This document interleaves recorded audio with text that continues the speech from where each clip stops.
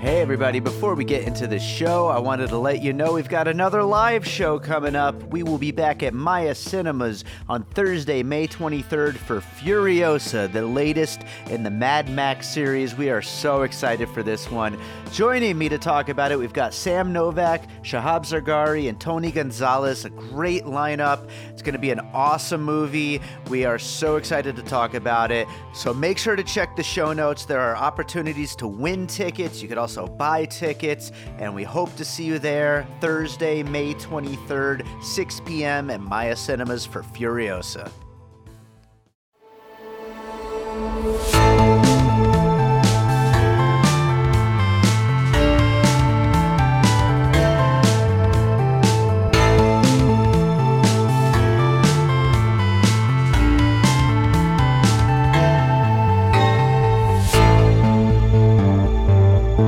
All right, welcome to another episode of Piecing It Together, the podcast where we take a look at a new movie and try to figure out what movies inspired it. And today on the show, we are doing another of our Missing Pieces series where we are filling the time being stuck at home by looking back at some slightly older movies. Not old classics, but movies from like the last 20, 30 years and giving them the old puzzle pieces treatment that we usually do with brand new theatrical releases. And today, my guest is the Lady One from the Screen Fix podcast, another excellent movie podcast that you should all check out. And as I always do, I have my guest bring the movie when it comes to these missing pieces, and she suggested the 2004 Zach Braff movie Garden State.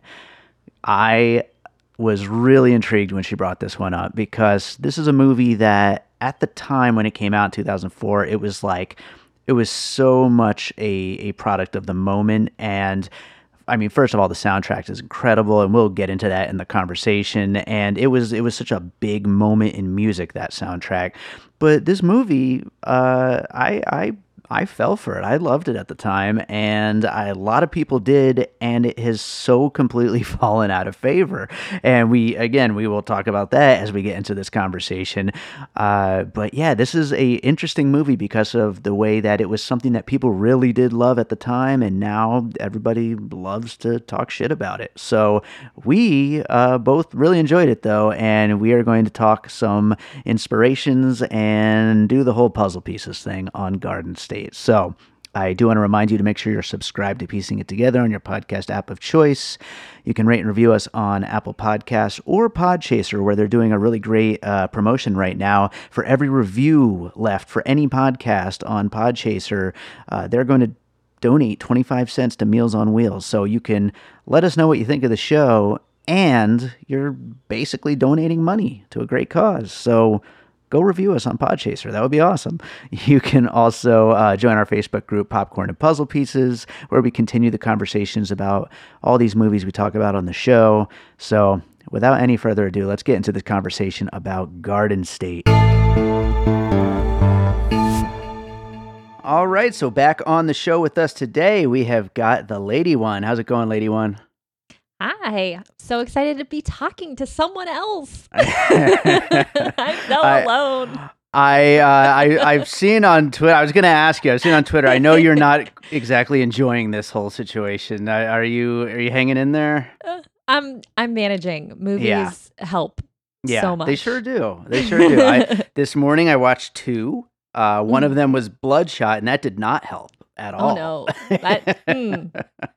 Yeah, no, that didn't help. But watching good movies helps, and doing podcasts about them helps. And absolutely. So today we're going to continue our Missing Pieces series, and we are looking at a movie that you picked that I thought was a really interesting pick for us to talk about. It is 2004's Garden State. So right off the bat, what made you want to pick this one? I picked this movie because I am personally very, very connected to this movie. I saw it at just the right time for it to like hit every note for me. And since I saw it, I was 18 when it came out. Since then, I've become this is going to sound so gross, but whatever, I have a podcast. I've become much more of a cinephile and become like better versed in movies. And people who love movies hate this movie. They sure and do. So, yeah, I can't let that one go. I feel like it's worth talking about because I love movies and I love this movie, and a lot of people hate it. I agree with you. This movie. So I would have been 24 at the time, and I also it was just before I really started getting into cinema, and but it was actually at a point in my life when I actually used to work for Sony Music. I was a marketing rep for bands, and this was one of the soundtrack to this was one of the albums that we pushed when it came out. And so this was such a big deal for us because it was such a, a launching pad for so much great music. And it was, I mean, now, people will roll their eyes and whatnot at not only this movie, but just, quote unquote indie music in general. And but it was such a thing at that time, and so this movie and especially its soundtrack are just so kind of ingrained for me, So I do have fond memories of this movie. I don't think I've watched it in many years. I of course saw it when it first came out. I think I saw it once or twice since then, but it's been a long time, and I've always still listened to the soundtrack, though. I never let people's, snarkiness get the better of me in that department. It's a great soundtrack. But I was really glad to finally get a chance to actually revisit the movie and see if it kind of held up for me. How often are you returning to Garden State? So when it first came out, I saw it in the theater probably 3 or 4 times. I was broke. I was 18, freshman in college, had spent all my graduation money in the summer on delivery food. So I was broke, and I was still scraping together money so I could keep going to see this movie in the theater. I used to constantly refresh Zach Braff's blog waiting for new posts about it, even though it had come out and it was just out there now. Listen to the soundtrack constantly and bought the DVD, watched it a ton for probably 2 or 3 years. And then I just sort of put it away. And I walked away from the movie and I was like, I think I want to let it just live back then. And I really didn't watch it for probably 10 years. Yeah. For it to be my absolute favorite movie.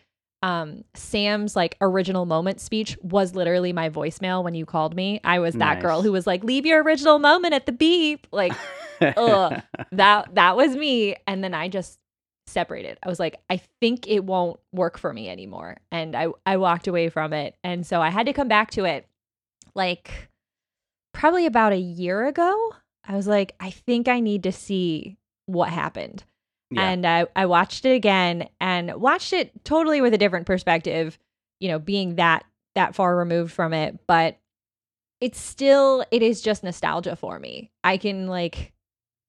I still know all the moments that totally wrecked me when I first was watching it. And it doesn't go away completely. While I know a lot more about how the movie was made, and we'll get into all the puzzle pieces that inspired it. I still love it. It will never not be that first movie for me that was connecting on an emotional level of I have feelings that are happening in the movie, and not like Disney movies where a parent dies, real feelings. That was the first movie for me that really did that. Hell yeah. Well, why don't we get into some puzzle pieces? What do you got for your first puzzle piece for Garden State?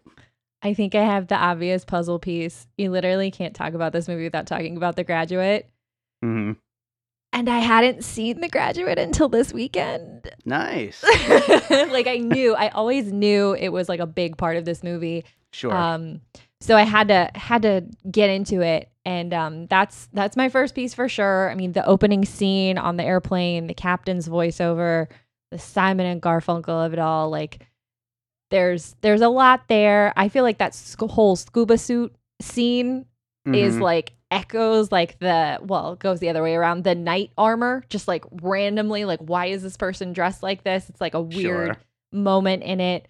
So yeah, I totally see how that was an inspiration for him.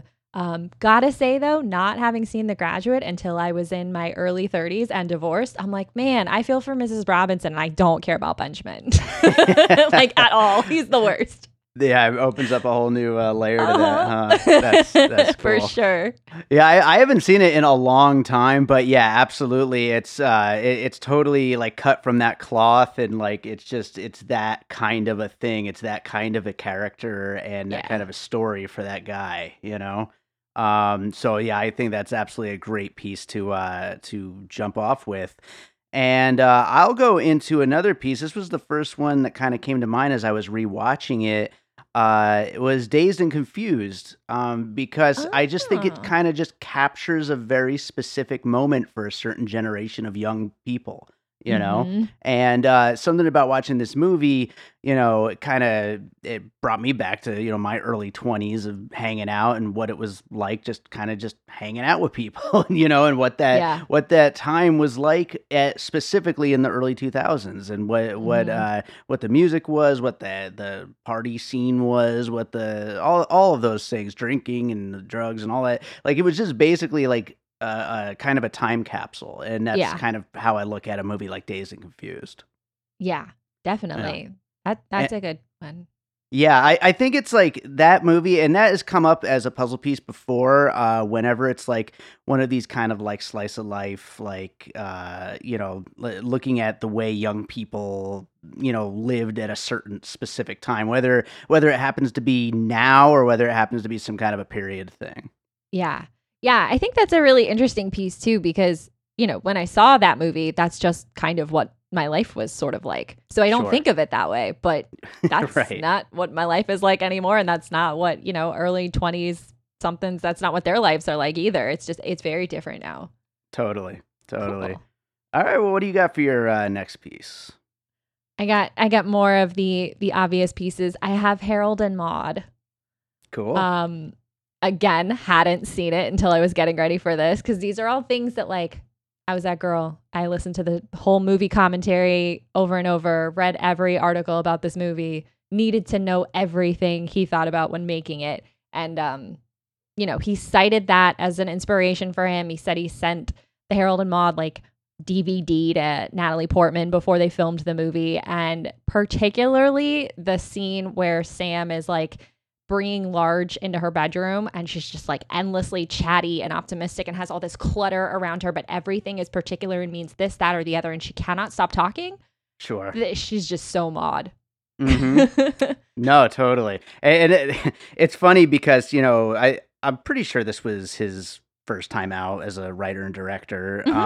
Yeah, and so it's funny to like aim that high with your debut, you know, but I mean, he definitely swung for the fences with this movie. And, you know, that's one thing about, you know, I'm sure when it comes to the people who, you know, speak poorly of this one, it's like, you know, this guy really did kind of go for a feeling, and he really, I think he nails it, quite frankly. Totally. And it's like, you know, whether maybe our generation is a little bit cringy at times, maybe, you know, or something, I don't know. Yeah.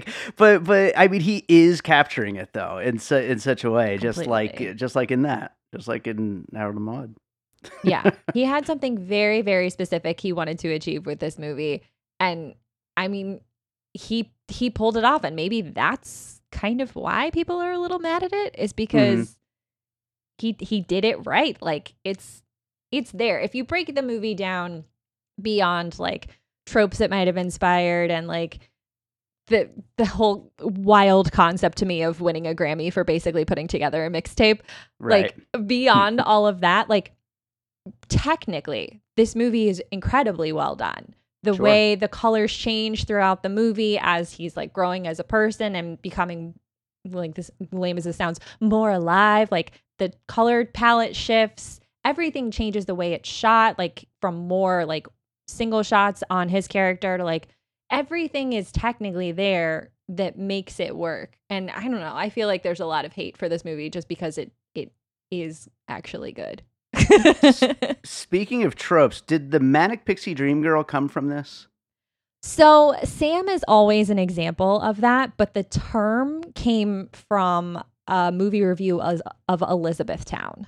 Oh, okay. With Kirsten Dunst's character, which was a couple years later, or actually maybe it was just 1 year later. I think it was only 1 year later. I think it was 2005 because I saw Elizabethtown in the theater too, because the trailer, like, it's Cameron Crowe's mixtape instead of Zach Braff's mixtape. It's like a little cooler. But like the trailer is like, if you like Garden State, you're going to love this. Like, that's all the subtext of that trailer. And I went and saw that movie and I was like, oh, it's like Garden State if I didn't care. Like, it's, yeah. So that's the review where that term came from. But Sam is, yeah, she's a manic pixie dream girl for sure. Well, just a little bit, but yeah, it's okay. Well, speaking of mixtapes, I'm going to go to my next puzzle piece, and it really mostly has to do with the soundtrack. So there's a lot of soundtracks you could point to that are just great collections of music, but this one is a great collection of music that really captures what was, in at the very moment as far as like what hip music was or what was about to break out and become very popular music. And so I was thinking of a lot of movies that maybe on the surface, well, some of them are very memorable, but mostly it was the soundtracks, and it was mostly in the world of hip hop, where in the 90s, the late 90s, you would get these soundtracks that were almost more popular than the movie itself. A few examples, there was like Above the Rim, Rhyme and Reason, Bulworth, Friday, which of course the movie itself is incredibly amazing. But, there are just some examples where it kind of set the tone for what the music for the next year or two was going to be, what the most popular music was going to be. And the soundtracks were not just great collections of music, but like really rose above, and like there was just they were just inspired choices what the creator of the soundtrack was putting together. And so I thought of just those kind of rap soundtracks of the late 90s that really just kind of set the moment and like really kind of predicted what was going to be popular for the next couple of years ahead of each one of these little eras of music. Yeah, that's a very cool way of looking at it. Yeah. That makes Garden State even cooler right now. Right? Zach Braff is a cool dude, I guess. So what do you have for your next one? All right, I have another one. Again, all of mine are not as cool as yours. Mine are also obvious. You're killing Annie Hall. So far. Annie Hall's a great puzzle piece. Particularly, I literally watched Annie Hall last night. So the scene where, from the start, when they first meet, the way like Annie is so awkward and trying to get him to like go with her, like it's not as forceful as the way Sam is, where she's like, this is the part where you ask me if I'd like a ride home. Like it's not quite that, but it's a version of that. And when they go to her apartment and the way Annie is telling the story about like Grammy Hall's like sister's brother, and then she just sort of trails off and it gets all tragic at the end. It's just so the same way Sam is in the waiting room and talking about her cousin Jake Ryan Winters. And it's just sad because there's not a lot of work for little people. And it just like shifts the whole tone. You're like, man, this girl is weird and like doesn't know how weird she is. And it's the same kind of vibe. It's so charming. It's not a bad way to be. Yeah, no, for sure. And, I think I'm noticing also a little bit, maybe hadn't 100% thought of it beforehand, but just with the pieces you're bringing up, The Graduate, Harold and Maude, and Annie Hall so far, I mean, that is again, I said this earlier, but man, what a high bar to set for yourself, as a first-time filmmaker. But he clearly is going for it with those particular influences. I think they're all like perfectly spot on. Yeah. He aimed really, really high. He sure did. Sweet. Well, I will go to another piece. I guess we'll keep the bar pretty high with American Beauty. So I thought of that as another puzzle piece because, I mean, this is a movie, about trying to connect with other people and with trying to come out of years of just not really feeling anything, and finally finding that thing that helps you to connect with the world, with life, with yourself, and again, big themes for him to reach for. But I mean, that is definitely where he's going for with this, and again, I think that really speaks to the generational thing again, because that is such a big thing with this particular generation. Yeah. Yeah, for sure. It feels related. Yeah. Yeah. Absolutely. All right. Well, what do you got next? All right. My next one is a very weird one scene puzzle piece. Okay.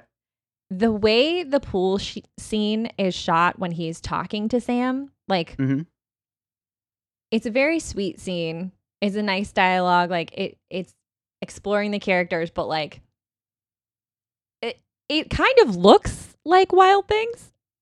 Like, it's so foggy, and like there's like faces half below the water. Like, it's very like, that's just what pool scenes like that make me think of. I don't know what to do with that. I feel like if the movie was more like Wild Things, maybe people's hatred of it would be a little bit more founded. But but no, I think I could totally see what you're talking about, though, with like just like the kind of styling, his way of his cinematography in the scene and stuff like that. It's just it looks like it. It doesn't feel like it. It doesn't sound like it, but it just looks like it. Interesting. So it's like a hipster Wild Thing. Yeah, totally. I like it. Awesome. So next up, I have, and this is something that kind of surprised me in rewatching it, because I didn't really remember this so much, and I guess I should have thought of it maybe with him coming off of Scrubs. It would have made sense, thinking about it that way. I was surprised how many like sight and visual gags there were. Especially in like the first like opening part of the movie, the first like probably 30-40 minutes, and then it kind of gets a little more serious. But like, I just thought of slapsticky movies like like The Naked Gun and other kind of spoofs like that, because there's a lot of just like weird little sight gags that are just like, I wouldn't really call them out of place, because I do think they land really well, but they're just really weird and funny. Yeah, it's definitely that kind of vibe. Like, if the music was a little bit goofier, it is totally slapstick. It's a lot of weird stuff. A lot of weird stuff with dogs in particular. I love the stuff with the dogs. Yeah. I actually, some might be talking about, the scene in the doctor's waiting room, but my favorite was with the dogs when he first goes home to her house. And they're just jumping on him, and the mom is just screaming at them. Get off of him. I love that. That was awesome. Yeah, it's so good. All right, so what do you got next? All right, my last piece is a truly ridiculous piece talking about aiming super high. It's also like, I'm not going to claim to be super original in thinking of it. I know that he like has mentioned this about the scene. Is the scene with Sam when they're in front of the fireplace at Jesse's mansion. There's a longer scene with all the other friends, and then it ends with just him and Sam. But he actually called the fireplace a Citizen Kane fireplace. Like, wow. So maybe I understand why people are not really into Zach Braff in this movie. I feel like we're getting to something here. I mean, I don't like the movie any less, but I feel like we're getting something. Oh, that's totally how I feel now at this point. Is I'm like, I get why you don't like it, but you can't make me change. That's absolutely right. That's hilarious. Yeah, I suppose I could see that where he was going for. I mean, that house is pretty damn awesome. It could use some furniture, though. For sure. All right, so I'll go with my final piece. And specifically, I figured I'd bring up the Royal Tenenbaums, but also Wes Anderson in general. Of course, Wes Anderson was only a few films in at this point, so any of his later stuff I couldn't really bring into it. But Royal Tenenbaums especially, just a lot of the weird, cinematography stuff with like a lot of symmetrical shots and then things like the shirt being made out of the wallpaper, and Yeah. things like that are just, again, they kind of go into that last puzzle piece of like visual gags, but they're just like these little dry little bits of Mm. really of filmmaking that add to the overall thing and make it funnier and make it just more interesting, more stuff to really really find and look for in the movie. Yeah. And I like that. I like when there's like little things like that. Yeah. I feel like it keeps you engaged. And we're a generation that doesn't pay attention to anything. So it's helpful. That makes a lot of sense right there. Well, why don't we go ahead and do the finished puzzle, and then we'll get into some movies that we think Garden State itself may have inspired. Finished puzzle includes The Graduate, Dazed and Confused, Harold and Maude, Annie Hall, rap soundtracks of the late 90s, American Beauty, Wild Things, slapstick movies like The Naked Gun, Citizen Kane, and Wes Anderson movies, or more specifically, The Royal Tenenbaums. So, yeah, why don't we get into some movies? Because this came out in 2004. It was Mhm. like I said earlier. I mean, it was kind of like the height of this particular. Well, I shouldn't say the height, more like the onset of this specific kind of feeling in pop culture and Mhm. hipsterness and all that kind of thing. And so it was, I think, a pretty damn influential movie. What do you have for some things you think it might have inspired? Well, we talked about it before. Elizabethtown is for sure. Cameron Crowe saw Garden State and was like, I could do this better. I'm a way Yeah. better filmmaker. And turns out he could not do it better. Right? That's right. He made a hollow, feelingless version of the movie. He might have started the whole Zach Braff sucks thing, just Yeah, he in might have. retaliation. Yeah. Yeah. No, that movie, I was super, super primed for it. And I was sitting there in the theater and I loved Orlando Bloom and I loved Kirsten Dunst and I loved Garden State. And I was like, let's do this. And I remember walking out of the theater being like, wow, that was awful. Like, Yeah. how could it be so bad when it looked No, so for good? sure. So Absolutely. disappointed. Yeah. And I watched it again for this and it is still trash. Yeah, I can't even. I after I watched Almost Famous like last year, I was thinking about going back and watching that, and then I was just like, nah, Ugh. why bother? Ugh, it's so bad. Mm. Ugh. So I was gonna bring up. I've got a few here. So we'll jump back and forth a little if you have some more. But Yeah. first one that kind of came to mind was Me and Earl and the Dying Girl. Oh. Which I just kind of felt it had a really similar vibe to this. Just a bunch of young people who just kind of, they're really not sure of how to, process the moving forward into this next phase of life, and they're, connecting to each other in a way, and also more soundtracks, which will come up in more of the things I'm going to bring up. But yeah, no, it's just a general feeling to that movie that it really reminds me of it. Nice. I like that. You have any others? I do. I have 500 Days of Summer. That I would say goes right along with it. I think you could draw a line right with this movie, 500 Days of Summer, and Me and Earl and the Dying Girl. I think Yeah. they could go right together. It's right there. 500 Days of Summer is sort of like the 500 Days of Summer reminds me of Fight Club in a way that you could watch it and have no idea what the point of it was and still Sure. like the movie. Like you could watch Fight Club and be like, "Oh man, they're crazy," and not Right. get that it's a satire at all. Mm-hmm. And that concerns me for those humans. But you could also watch 500 Days of Summer and not understand what this is supposed to point out about Joseph Gordon-Levitt's character, who's from New Jersey, who loves The Graduate. Jeffrey Arend is in this movie, as well as Garden State. Their meet cute is bonding over a band playing in headphones, the Shins versus the Smiths. There you go. Yeah, it's all there, and it's actually a great movie. I'm actually sitting here wondering because I haven't seen it since opening weekends at the theater when it first came out, and I'm trying to remember what the underlying thing is, and we'll just have to save that conversation for another Oh, time. it's Like what it's the so thing worth that a some people rewatch. might have missed. Yes, So totally yeah. worth a rewatch. Okay, I'm gonna have to go back to that one. Yeah. All right. So next one I was gonna bring up. This is kind of almost silly to even say, but the A24 thing, the thing that is A24 movies other than their horror ones. But it's just like these big heart on their sleeves, young people just living life and connecting and with big amazing soundtracks and I feel like it's gotten itself a little bit of a backlash in recent years, but they just distribute some really incredible movies, and a lot of them, I think, feel like they could, fit into this kind of a thing. There's a thing online where people make fun of, people saying, "Oh, have you seen this movie? It has an A24 vibe." I'm sorry, but Garden State has an A24 vibe. I don't care what anybody says. It's okay. So, what do you got next?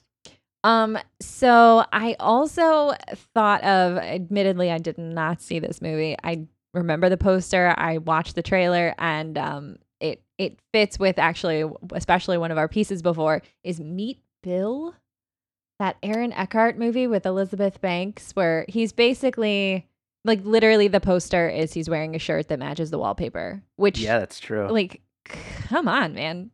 Oof, that's a bold move. So there's that, but then it is sort of like an American Beauty version of Garden State. Like it is like, oh, I'm not happy with my relationship. How am I going to fix this? Like, what do I do? How do I wake up? And like, he's learning from like, I don't know, kids who are like interning with him or something weird. I don't know. I couldn't give that to my time, but it's definitely stealing some pages from the Garden State book for sure. Totally. And I hadn't thought of this beforehand, but that one just kind of makes me think of Juno, which also I think would fit into that same kind of a mold, Yeah. Yeah. Yeah. But the next one that I did have written down, and again, I'm going to bring up the soundtrack one more time, and that is the Twilight movies, which also were kind of launching grounds for just an incredible amount of bands during that moment in time, And I don't think I saw all the Twilight movies. I saw one or two, and I don't understand them at all. But certainly the approach to building a movie out of a moment and out of a certain kind of sound that really connects with the target audience. Yeah, totally. Yeah. Right on. Do you have any others that you wanted to bring up? So I have two more that go together and that are also, they feel like they're cheating. But they're The Last Kiss and Wish You Were Here, other movies that Zach Braff directed. Okay. So I believe The Last Kiss is like a French remake, and it's like Garden State if they fought all the time. It's sort of a twist on like our Manic Pixie Dream Girl, because Rachel Bilson is that character, and she's actually a problem rather than a solution, which is interesting. But like the soundtrack is still awesome. Like he did it again where he just was like, here's a mixtape for this movie. Soundtrack's better than the movie. The movie's okay. And then Wish You Were Here kind of goes hand in hand with it, because it's basically Garden State with kids. He's a struggling actor living in LA.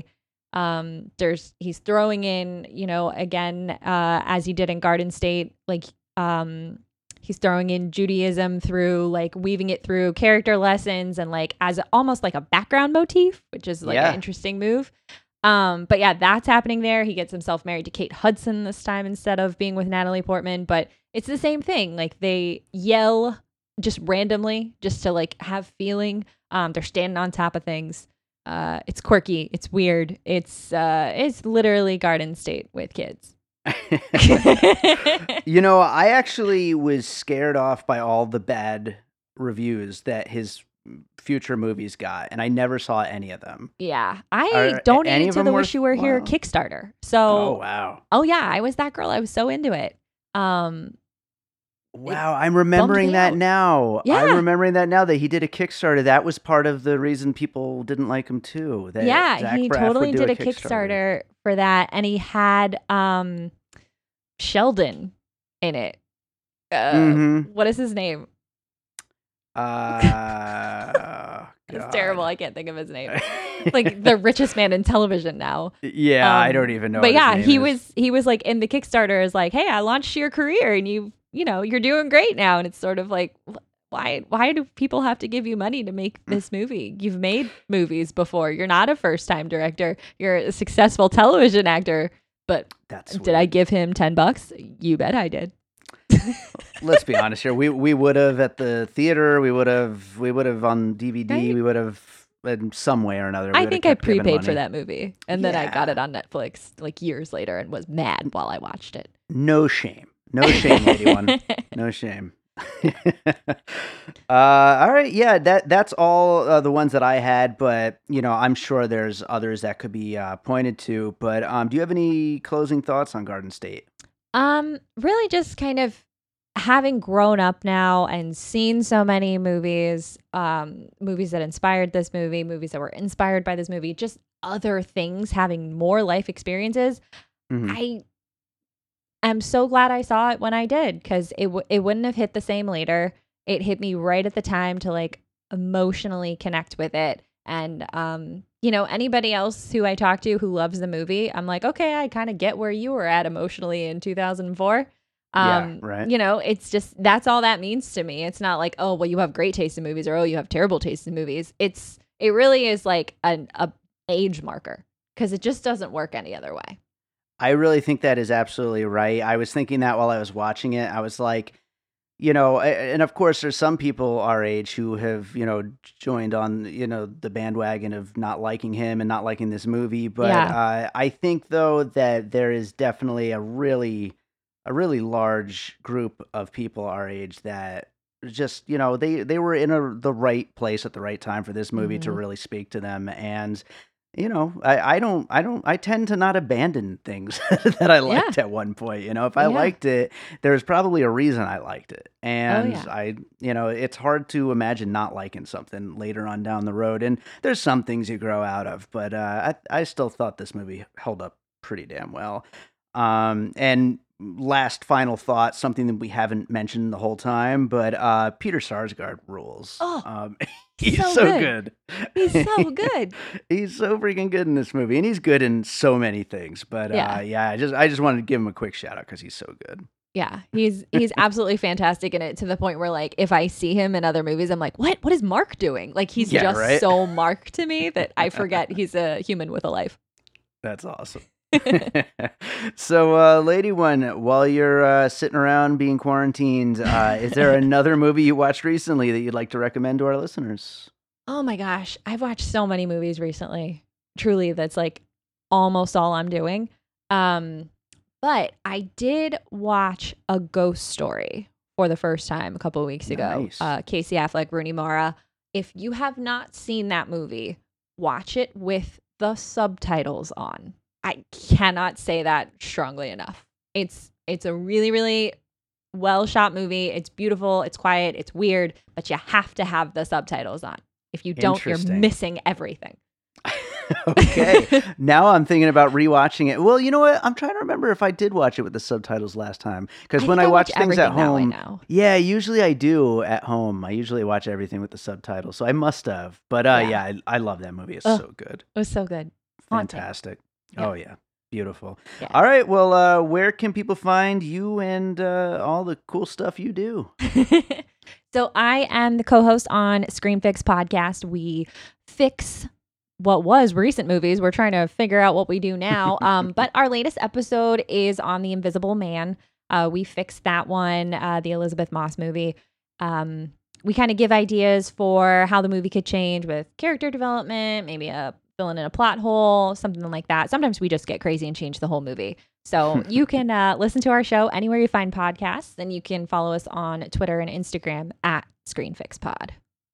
Beautiful. Well, thank you as always for being here. I'm glad we were able to fill up a little bit of our days with this. Plus, I spent hours watching movies to get ready for this. This was great. There you go. Yeah, you came up with a nice little list there of movies that you actually went and watched all of them. That's awesome. That's like grade A right there. So, right on. Well, thanks so much as always. Awesome. Thank you.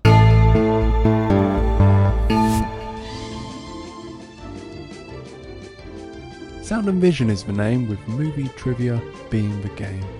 The theme-based weekly wonder where you, yes you the listener, can play along by guessing the films we're throwing at you by deciphering our cryptic clues.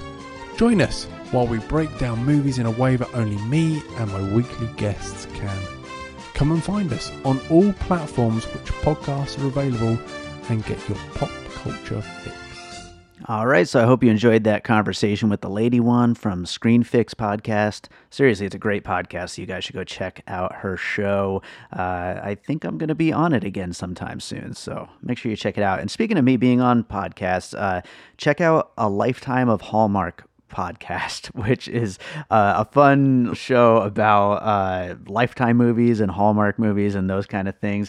And I was just recently this past week on there talking about one of my favorite movies of 2020, which is an incredibly terrible Lifetime movie that went under 3 different names: Designed to Kill, Fatal Fashion, and Deadly Runway. Is just the room level ridiculous. And I introduced these guys to this movie and we had a great conversation about it. So go check that out as well.